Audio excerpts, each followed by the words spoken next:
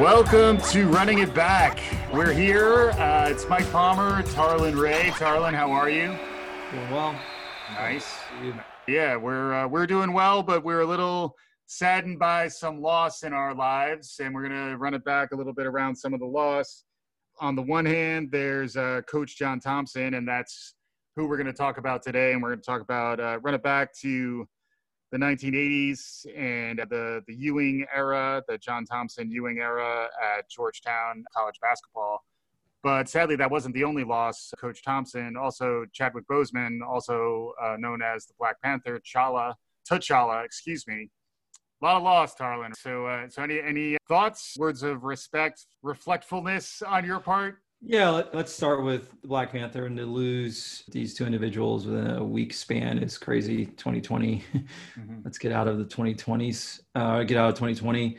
But T'Challa had Black Panther had an unbelievable impact on a lot of kids seeing a superhero that sort of reflects a broader piece of society, reflects African Americans when they're not used to seeing their superheroes on the big screen, and have a movie have such a monumental impact, just not only on the Black community, but broadly. Yeah.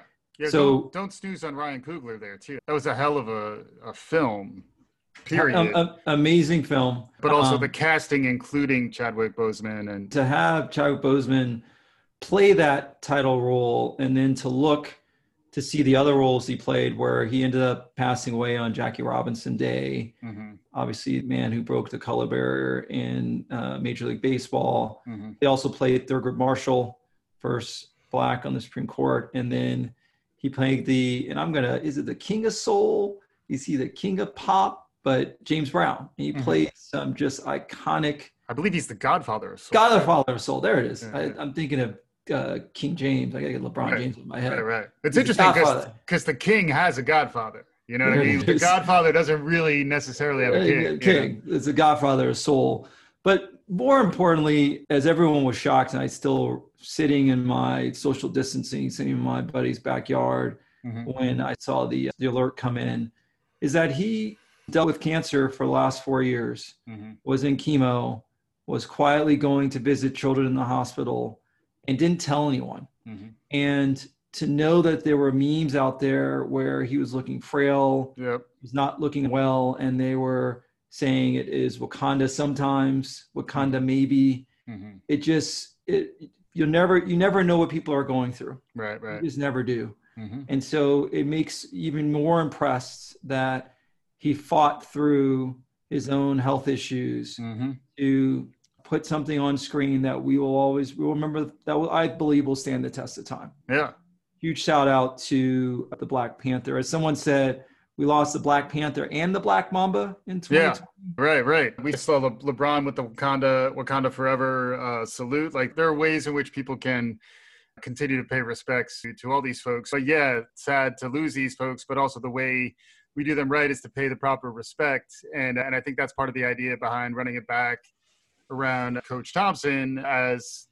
For this show, we try to look at sports for stories that tell us more about what to do in our lives, and lessons for us to chew on, models for us to role models. We've talked about that a few different ways on the show, but Coach John Thompson at Georgetown in particular, I think is someone who many thought of as a role model, as a father figure, as a leader, as someone who was ready to protest around education reform, which is a really interesting aspect to his history, but also really a cultural icon who established Georgetown as a basketball program, as a Black operated program with a lot of Black players at a time when there were very few Black coaches out there, and they competed at really the highest level, and plenty to talk about both within the microcosm of the Ewing era, which was certainly a profound time in a lot of ways in terms of lessons learned, and then extending really throughout the arc of his career and his life. But yeah, where did you want to go first? What are your thoughts, reflections? For me, I have my thoughts, but let's begin with you. Thoughts? Yeah, so I love always, just in case our listeners are not familiar with John Thompson,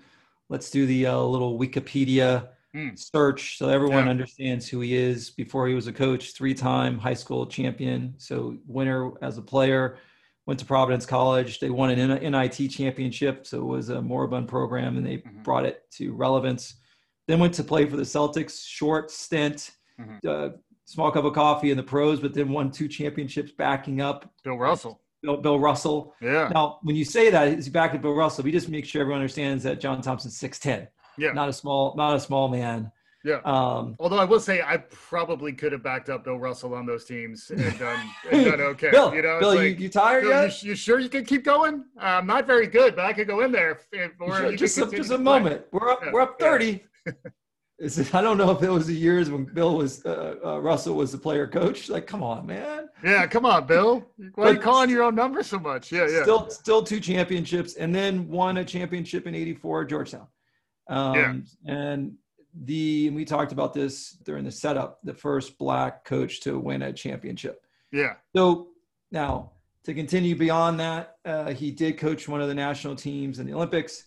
Yeah. He was the last coach to coach only amateurs in the 1998 Olympics, where they lost to a professional Soviet team and winning the bronze medal. And the next 4 years later, that's where you got the dream team. Yeah. There's his resume, 72% winning percentage, 24 straight seasons into the postseason, whether NIT or NCAA, and really grew up in the years where we saw the growth of the March Madness from 42 to 53 to 64 teams. Yeah. And really college basketball, sort of the center of college basketball, and I know you're a huge Big East fan, was about the Big East, and he fought and led teams in that era. That's John Thompson. And just to be clear, too, it may not be on the Wikipedia page, might need to keep digging, but he also graduated 97% of the players who attended his program. So I don't know if that necessarily pops as much as a stat, but I think when you think pops more.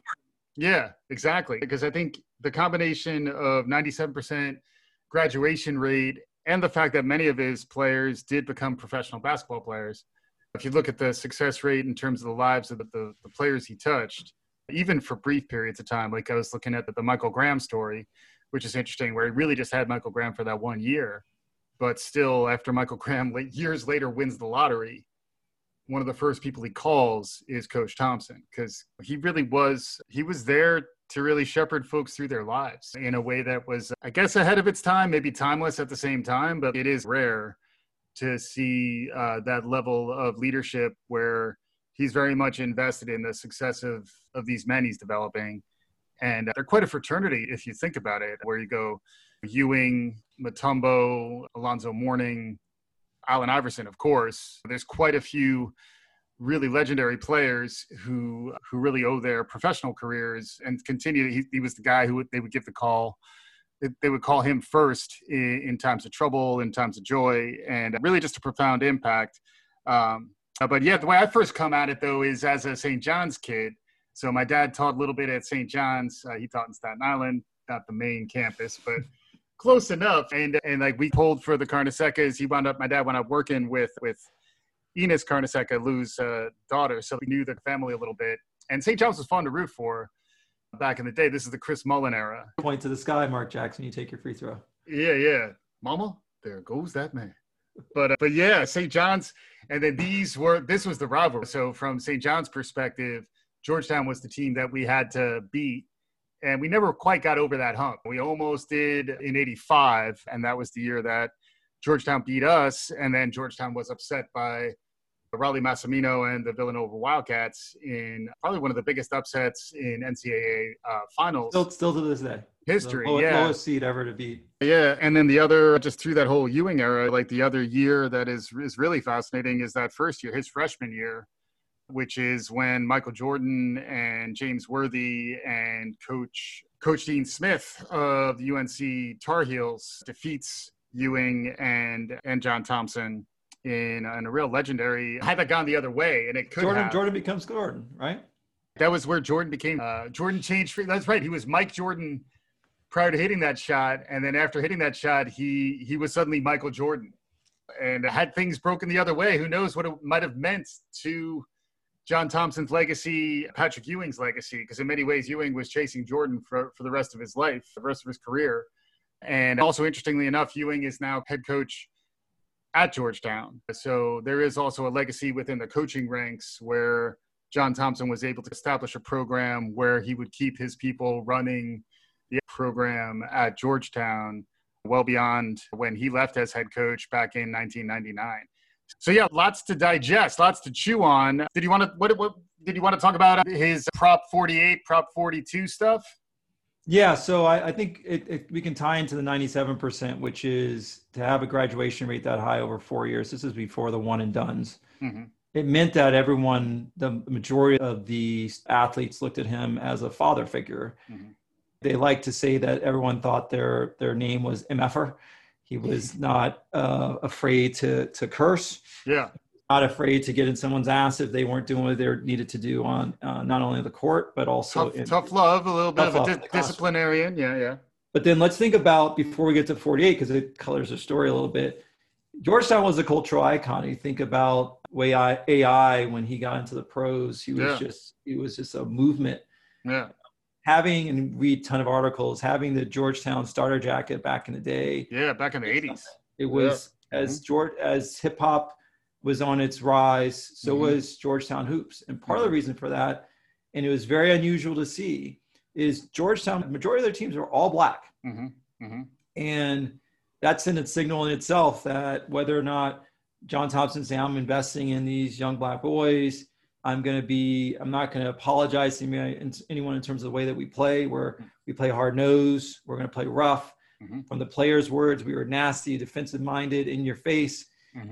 Some people then took that and flipped that script and said they're a bunch of hoodlums, they're a bunch of thugs, and started labeling what would be just basketball played if you're a different race by coloring it outside the bounds because of who they were. So John Thompson, 6'10", you can't think of John Thompson without thinking about the towel that he constantly had draped over his shoulder, and bringing guys that are going to bring the heat every day and play aggressive.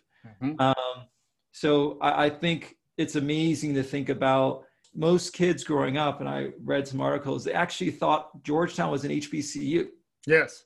For the longest time, because they just didn't realize, they just couldn't fathom that you could have that many black kids in a school or playing on a team. Yeah. So I think it gets to Prop 48, and we covered the NBA boycott, strike, walkout. Yeah.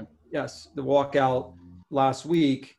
But one of the things that John Thompson did is really early in his career, he actually walked out of a game in opposition to Prop 48, said that any freshman had to have minimal high school grades and get a certain score on under standardized tests as an entrance exam.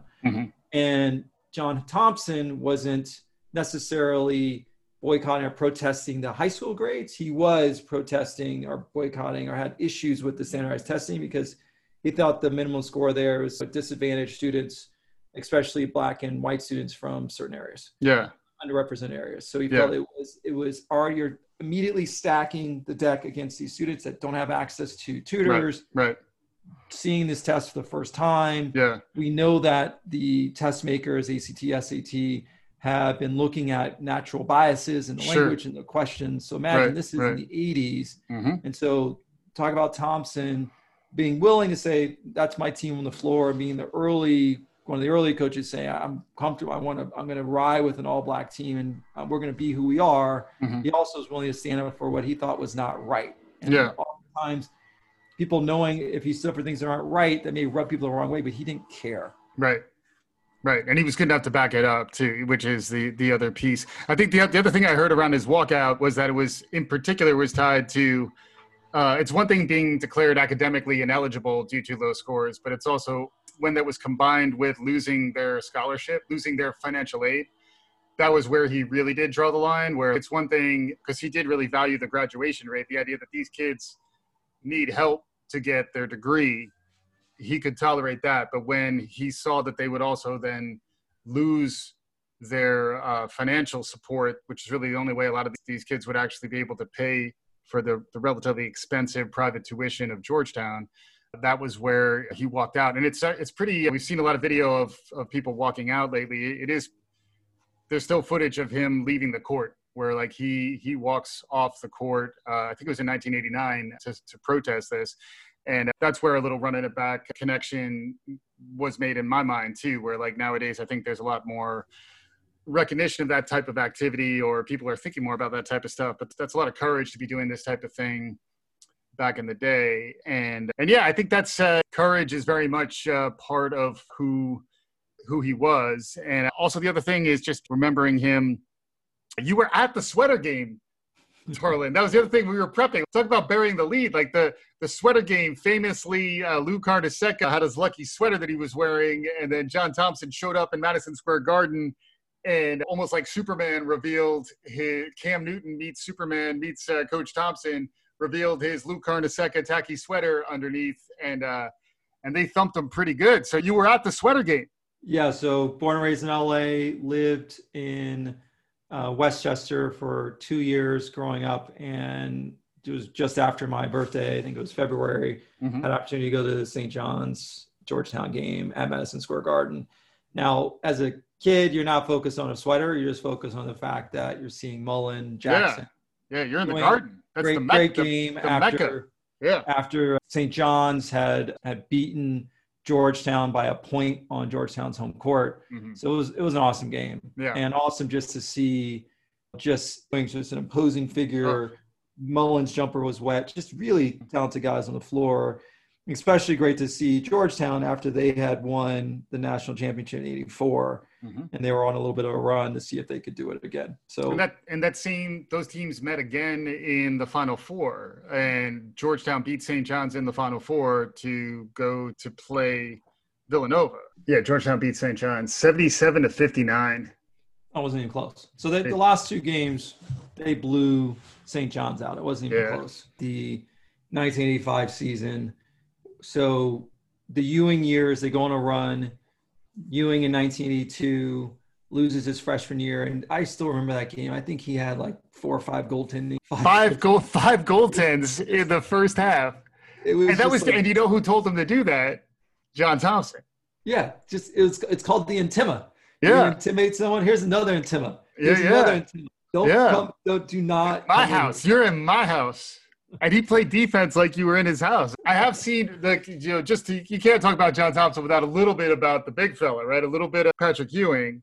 And he was just a force of nature. Like, as a freshman, he was playing against James Worthy, Sam Perkins, Michael Jordan. Dean Smith coached. This is out of nowhere. John Thompson puts together this team. They were okay the year before, and then he pulls in clearly the top talent in the country as a freshman.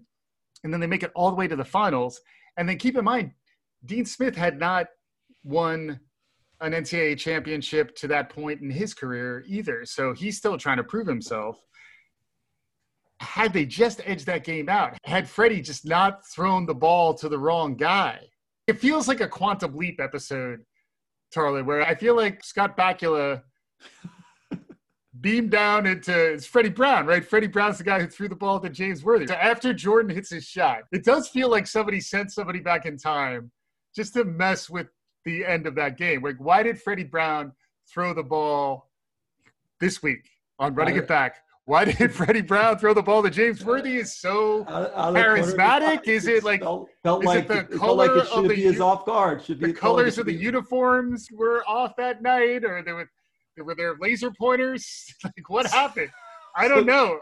But anyways, please, let's rein it back in. So the 82 moment for me. Yeah. And you bring up Freddie Brown. I think it's important to bring up immediately after the game. John Thompson goes to Freddie Brown and is putting his arm around him, consoling him. Yeah. A lot of coaches will be, and it's the Bobby Knight era, probably going just ape shit. Yeah. Fast forward 2 years. Now they're champions in 84. And same picture. Yeah. John Thompson's got his arms around Freddie Brown, just, this time not consoling him, but celebrating. Yeah. And so it says a lot about him as a coach. Mm-hmm. It didn't, whether it was the worst moment of Freddie Brown's life or the best, he was still the same guy. And that's why Allen Iverson in his Hall of Fame speech thanked him for saving his life. Yeah. That people, as you mentioned, that might have cycled through Michael Graham, cycled through only for a year. Yeah. Still are, some of their first calls are to John Thompson. Mm-hmm. Mm-hmm. So there are a couple of moments that I thought were interesting. The other one I just want to bring up 85 because people call it the perfect game for Villanova, an 8 seed. Definitely weren't as talented as Georgetown. They were ecstatic that they beat St. John's because they were like, there's no way we can match up against St. John's. But for some reason, Pinckney and that group, they liked playing against Georgetown. Yeah. Villanova shot 79% in the game. But there's an interesting story that came out 2 years after the season. Dwayne McClain, who was the starting point guard for Villanova, a long story in SI about his cocaine abuse during that season and how he was high at the White House and even high in the semifinal game, how his other players knew, and even the coach, Raleigh Massimino. And so I started thinking about that, and who knows what's true. Some of it's got to be a little true on the ether, but there was a moment where John Thompson, when confronted with his players, one of them being Alonzo Mourning, interacting with and hanging out with what is one of the bigger drug lords in DC, Rayful Edmond, John Thompson took it upon himself, all 6'10", so be a little different, and confronted him, put his finger in his face, and basically said, you need to stay away from my players. And many will say that is the only time someone has confronted Rayful Edmonds and left and was able to survive. Now, whether or not we're comparing Raleigh and John, I just want to keep coming back to he did what he thought was right for his players, not for the players and necessarily what they may produce at that moment on the court, but for who they were as individuals. It's why he held what they called mental practices, where he just talked about current events and not getting more reps on the court. So that juxtaposition was interesting to me. It helped put Villanova on the map. They're the 85 champs. But do you believe, let's think about the lives that Thompson saved. Zoe is a Hall of Famer. He went on to have an amazing career, and where else was hanging out with that drug lord. I just, digging a little deeper, got a chance to appreciate Thompson just a little bit more. Yeah, for sure. And then the idea that he'll take a chance on folks who otherwise may not have had an opportunity, as you were mentioning, whether it's Iverson, Michael Graham, he sees something in these players, I think is also something to think about from a leadership perspective as well. And also in this day and age around making employment choices, making hiring choices, he was willing to take a risk on folks and was able to really see tremendous return on some of the chances that he took. And then also when those folks had trouble, it wasn't so much that he was just there for the upside of things. When they were having tough times, he was there for them as well. So I think it is just the thing that I'm curious about now. And again, shout out to the Black Athlete podcast. They did an interesting show on the same topic, but the question of who can fill the role that John Thompson played in his day, in this day and age, I think is an interesting question. Doc Rivers, in a different way, I think is beginning to assert a voice that is sorely needed in these issues that we're all confronting as a country, and certainly basketball players are front and center in terms of how they're dealing with it. So the voice of the coach, I think Doc is out there now in a way that perhaps John Thompson might have been in his day, although obviously it's different. But any other thoughts on voices that might be out there these days? Because it does seem it's another reason why it's really sad to see folks like him and John Lewis and Chadwick Boseman go, because you do wonder who's the next man up? Who's going to pick up, next woman up? Who's the next voice who might be able to fill the void? I just think it's a good thing to reflect on, because if there's no single voice out there, how do we at least encourage the conversation? Yeah, so it's interesting. Let's tie in voice and style, because actually I was trying to do this, play this exercise. There are a couple of coaches in NFL, Flores in Miami, Tomlin a little bit. Tomlin, I was thinking, Tomlin a little bit, Steelers. Yeah. Anthony Lynn for the Chargers, just a little bit. I think Doc is a great call, only because, and we've covered blackball on this show, because what he went through in 2014 and then the vulnerability he's showing now. Yeah. The thing, though, we have to remember what Thompson did is not only his activism, but if you just look at the coach, it's the imprint that he put, the style that he put out, that he was willing to, in the same way he stood on island with Prop 48 and in the walkout, which we've talked about, Mahmoud Abdul. It was massively super brave and impressive. the Georgetown style, no one replicated. That then spawned in the Jerry Tarkanian running Rebels, which replicate, which then spawned the Fab Five, which no one replicated, which then spawned the 40 Minutes of Hell from the Arkansas Razorbacks, Nolan Richardson, no one replicated. A lot of Black Sox, yeah. Yes, a lot of Black Sox. I'd love to hear. Let's now have our tangent. My senior year of high school, going against one of our rivals, Brentwood High School. We decided, and James Daniels, God rest his soul, he just passed in 2020 this year. I've known him since we were 4 years old. Oh, wow. He was actually Georgetown 92, 96. So he was at Georgetown in the Allen Iverson, Victor Page era, and he got to see all that mess. Yeah. It was his idea to wear black socks going into our 91 with Nia's senior. Yeah, I was about to peg it as 91 was like, I was a little older, but that was you're wearing black socks. Oh yeah. So it was a January game, all black socked. Yeah. I started the game 1 for 10. I missed 4 bunnies and we were down 20. Now we ended up clawing back, still lost by 15. Yeah. I pinned this guy who I just couldn't stand. I literally pinned. It was the worst block I've seen. I just pinned that shot a mile away. I went for 25, but it was awful. Right. So black socks. I haven't worn black socks. Oh, really? At least the mid-cap black socks. Yeah. It was hard for me. I just can't shake that. They're not really shooting socks, I don't think. No. You know what I mean? Like, this is a total tangent. This will be a whole other. You brought it up. Yeah, I have to go deep. It's good. So I'm going to pull us back. Yeah. So from a stylistic, think about Doc. He's still playing. I think he's still playing a natural game. But the person who has a little Thompson from, hey, this is the way my teams play, is D'Antoni. Yeah. Because he's playing a game that no one else is playing. It's not. Talk about a crossover. Yeah. You just went from John Thompson to Mike D'Antoni. But I'm talking about style. No, I know. I'm just saying. He's putting a style out there. Yeah. That if you look at college basketball, tell me someone who's playing.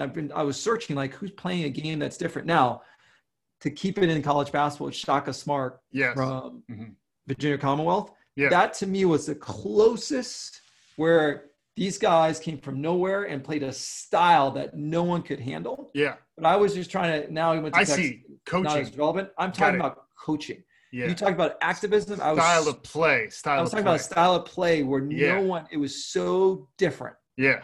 That's why I was talking about the Fab Five they played so different. Well, I agree. I'm with you. Yeah. And I get like the idea though, I think also was that there was a cultural aspect to the style of play that I don't think D'Antoni is tied to in any sort of way. So that's where, to me, the players were consistent with his culture and his coaching staff was consistent with his culture, and the style of play was, and the way in which he was comfortable intimidating the other side if needed. He was a competitor and he was going to do what was needed to win. And then he stood on island. He stood on island saying, "This is the way we're going to play. I don't care what anyone says." Yeah. You got to find. It's not many coaches. Yeah. You don't lose your job if you do the X's and O's the same way. I'm pushing us. Yeah. To find in the same way the lone people who will take a knee, not stand. Yeah. Walk out because they believe Prop 48 and other things are massively. They're disenfranchising some of their students. Yeah.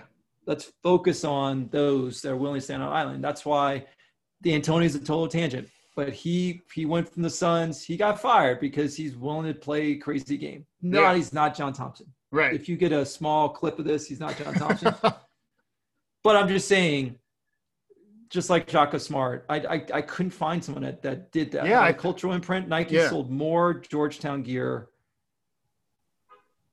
during his era than they've ever sold. It was a moneymaker for him. Yeah, and I think sometimes we lose a voice that's not going to quickly be replaced. And that's where, sadly, we've seen a lot of that loss this year in particular. And I think it's a bit of a call to action, too, just to try to find more voices, give people more platforms, try to hear what they have to say. So, yeah, we're going to try to be true to some of these examples, some of these role models, father figures that are out there. Any final parting words, Tarlin, as we wrap up today's episode? So just so everyone knows, and we appreciate everyone listening, the D'Antoni call was a setup so we can finally have our Jeremy Lin show. And as the Harvard grad, the only reason he had a thriving career is he was playing in that run and gun system. So stay tuned. It's coming. All right. Thanks again for listening. We'll be back again soon on Running It Back.